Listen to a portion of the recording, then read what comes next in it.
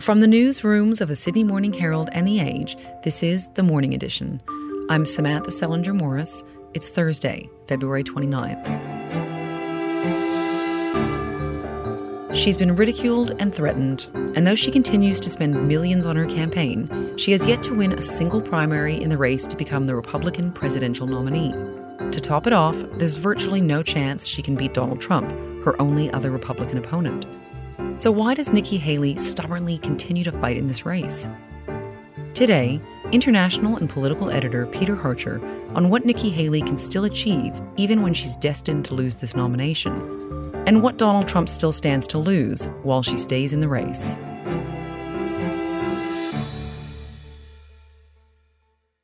So, Peter, before we get into why you think Nikki Haley is actually still fighting to be the Republican presidential nominee, can you tell me a bit about who Nikki Haley is and what does she stand for? Nikki Haley is the most politically qualified woman ever to stand in a Republican primary race for the presidency.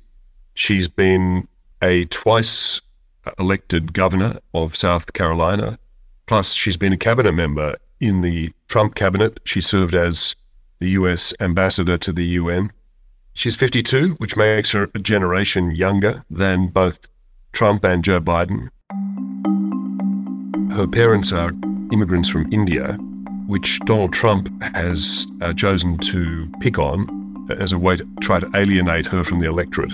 He makes fun of the Indian name that she was born with, although she's gone by her middle name of Nikki for many decades. Trump posting on Truth Social, writing, anyone listening to Nikki Haley's whacked out speech last night would think that she won the Iowa primary. He's used the phrase, oh yeah, that's her, wherever she's from, implying that she's, born elsewhere and therefore illegitimate.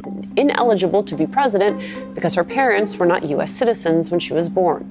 It's a bit of a rerun of the birther campaign against Barack Obama, so it's completely false, but that's one of his routes to damaging her. You have people that put America last, and Nikki is somebody that puts America last. Nikki Haley is a disaster. She worked for me for a long time. I know. And she's a very, very determined and, as we're discovering, very plucky woman as well. And she represents the more traditional Republican values.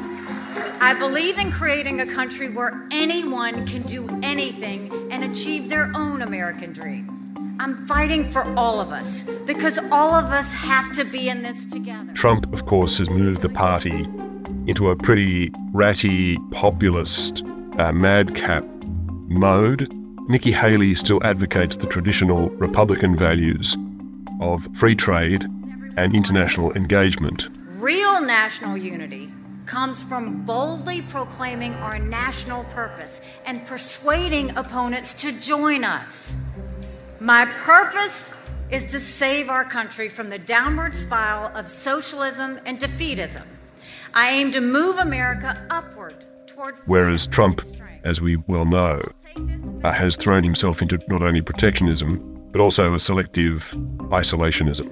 I will simply say this. May the best woman win.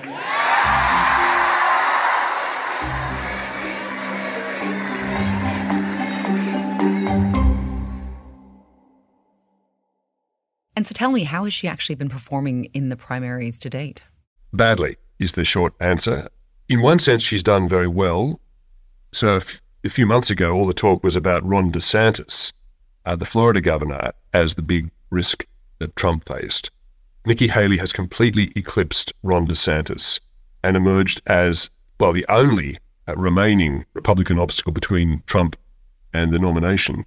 And in her home state of South Carolina, where it would have been her best shot at getting close to victory, she didn't. She got 40% and Trump got 60%. That's pretty decisive. Voters in South Carolina taking to the polls yesterday.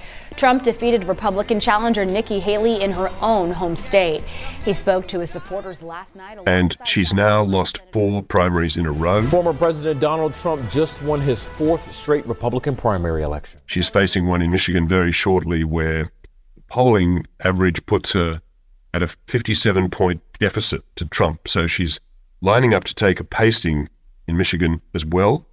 But that isn't slowing her down. She says she's determined to go ahead with that and all the other primaries that are occurring between now and on Super Tuesday. So tell me about this, because my understanding is some of these losses have been particularly humiliating, especially South Carolina. I've seen it said that, in any other contest, a popular two-term governor and former UN ambassador would be presumed to take her home state. So was that a really humiliating loss for her? She's not shown any symptoms of humiliation, but it certainly got to hurt. But it's also just a reminder of how dominant Trump is and how much he's come to, while he doesn't have a monopoly, obviously, because she still had 40% of the vote. Just what a crushing dominance that he has over that party, and how craven many Republicans who have long had different values to him have now embraced his, simply to ride on his political coattails. Okay, so let's get into why Nikki Haley is just still in this race. She's yet to win a single primary. And as you've written, running has come at great personal cost to her, both financially to a certain degree and even in terms of how she feels about her personal security. So what do you think she might be hoping to achieve by continuing to run? Yeah, that's the big mystery, the big question that everybody's speculating about. She's spent many millions of her donors' funds, including she's had to, of course, put up some of her own, inevitably. For example, in South Carolina alone, her campaign spent an estimated $10 million just in South Carolina. So it's very expensive. But, yeah, as you say, also her personal safety has been threatened. She's had to face a number of threats, dangers and risks, including this charming practice called swatting. And this has been done twice now to Nikki Haley. Rival Nikki Haley was the target of a second swatting attempt on New Year's Day, 2 days after a man called in a fake emergency at her South Carolina home that led to law enforcement pointing guns at Haley's elderly parents. And after that, she asked for Secret Service protection. That was a month ago. She still hasn't got it. So it's a very dangerous, you have to be pretty plucky to put up with all of that and go through. So yes, why persist when she hasn't got a chance of winning? She cannot win the Republican nomination. So there are 5 big factors here, Samantha.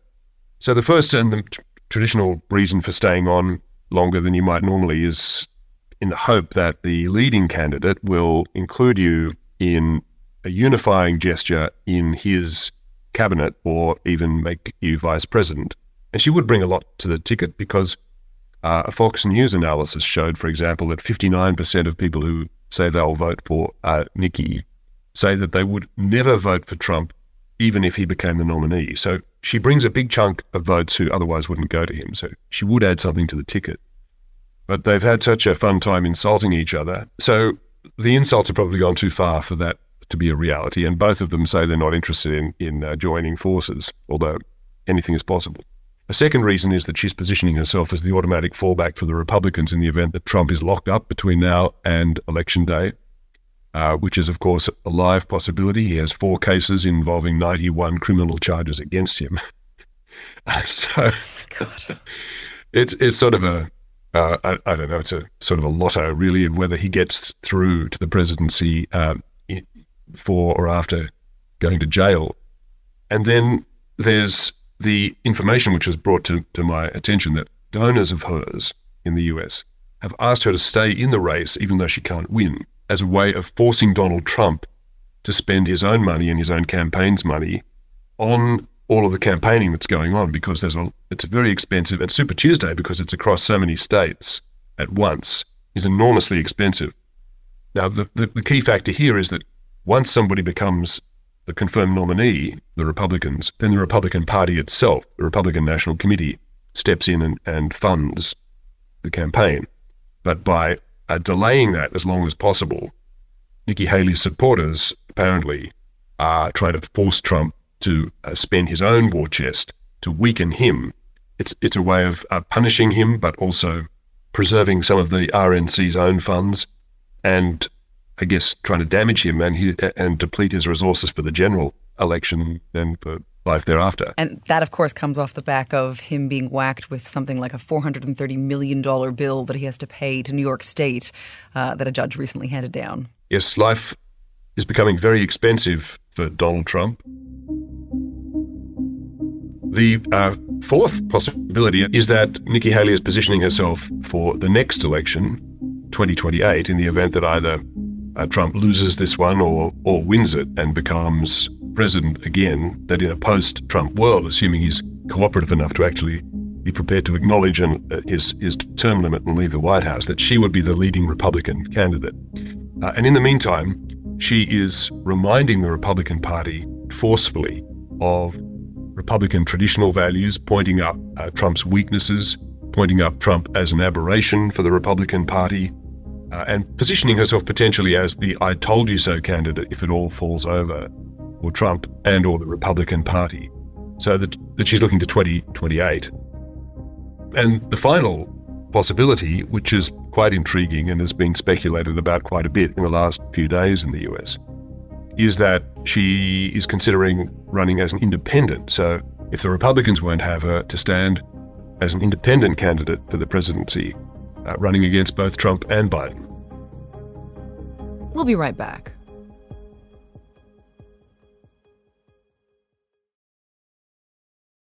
Okay, so Peter, can you actually walk me through this? I mean, how could Haley run as an independent candidate for the presidency this late in the game?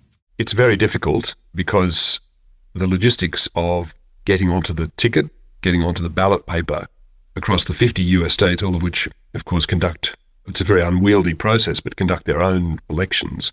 It requires tens of thousands of signatures, lots of money, and usually takes a lot of time. So it's getting extremely late in the piece to do that. So it could be just impossible, but it might still be just feasible. One vehicle that she could choose to use for such a run is a newly prominent outfit called No Labels. No Labels is a non-profit that has set itself up to give the American people an option, is how they put it, a choice that you don't have to choose between the Republicans and Democrats, that they present themselves as a centrist third force. They say they have $70 million in the bank. They're looking for a presidential candidate to back. And they say they are, quote, definitely, unquote, interested in talking to Nikki Haley about her standing as their candidate. And she has disowned the idea. She has said that she hasn't talked to anybody about anything other than running as a Republican. But it is an intriguing possibility. And it could really be, if she were to do it, a wild card in the presidential race. And so as it stands, though, how much damage, if any, is Nikki Haley doing to Trump and Biden just by continuing to campaign in these primaries? She's doing Trump a lot of damage, which is why he's so frustrated and angry with her. He fully expected that she'd be gone by now. I don't think she's doing any damage to Joe Biden, but she really is piling on the damage, reminding skeptical and centrist and traditional Republicans of the reasons they really don't like Donald Trump. And not only has he been very unpleasant in his campaign style against her, which is no surprise, but she just is a standing reminder that he hasn't unified the party, that he doesn't represent the country. She makes the point when she was asked in the last couple of days why she was continuing in this race when she couldn't win. She said, because I'm doing what's right and I'm doing what 70% of the American people want me to do. And it is true that consistently in the polling, something like 60 to 70% of Americans say they don't want Trump or Biden. And she says she's catering to that majority of the American public. Not to mention the fact that, I mean, as we record this on Wednesday, we're still awaiting the results from the Michigan primary. But certainly in South Carolina, yes, it was a decisive win for Donald Trump, but it was somewhat underwhelming, wasn't it? I mean, she did get nearly 40% of the vote, and that is a lot still, isn't it? Yes, when it's become clear that she can't win, to continue to vote for her is really a protest vote against Trump. And so, Peter, just to wrap up, I wanted to ask you about, Nikki Haley's overarching campaign. She's urging voters to, quote unquote, make America normal again.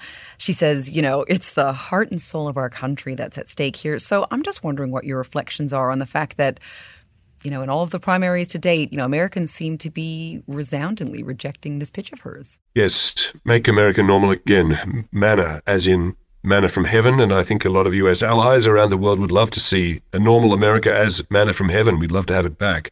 It's not happening. The Trump support base is essentially, in my view, not wanting a return to normal. These are people who have given up on American normal, what we used to think of as American normal, given up on the American dream, and are looking to a candidate who will smash the elites and break the system that they've come to loathe. And that's what Trump represents. So for the people who do want to return to what used to be normal, Nikki Haley is your candidate. But for the Trump people, which is obviously the majority by far in the Republican Party, it's not about return to normal.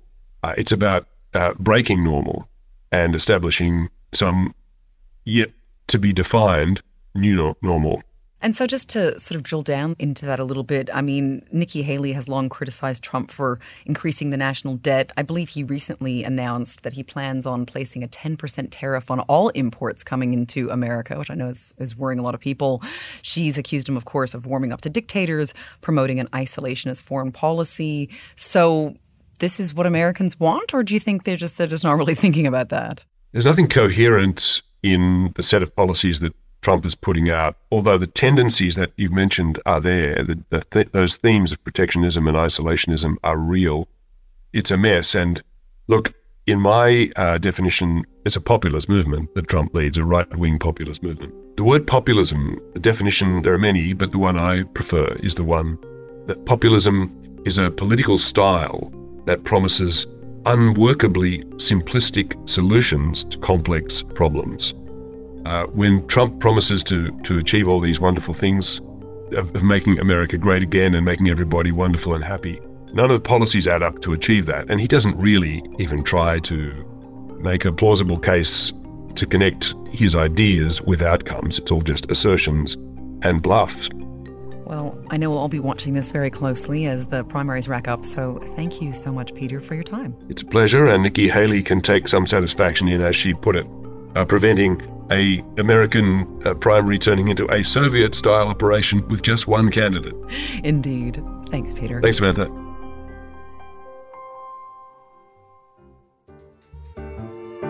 Today's episode of The Morning Edition was produced by Julia Carr-Katzel, with technical assistance by David McMillan.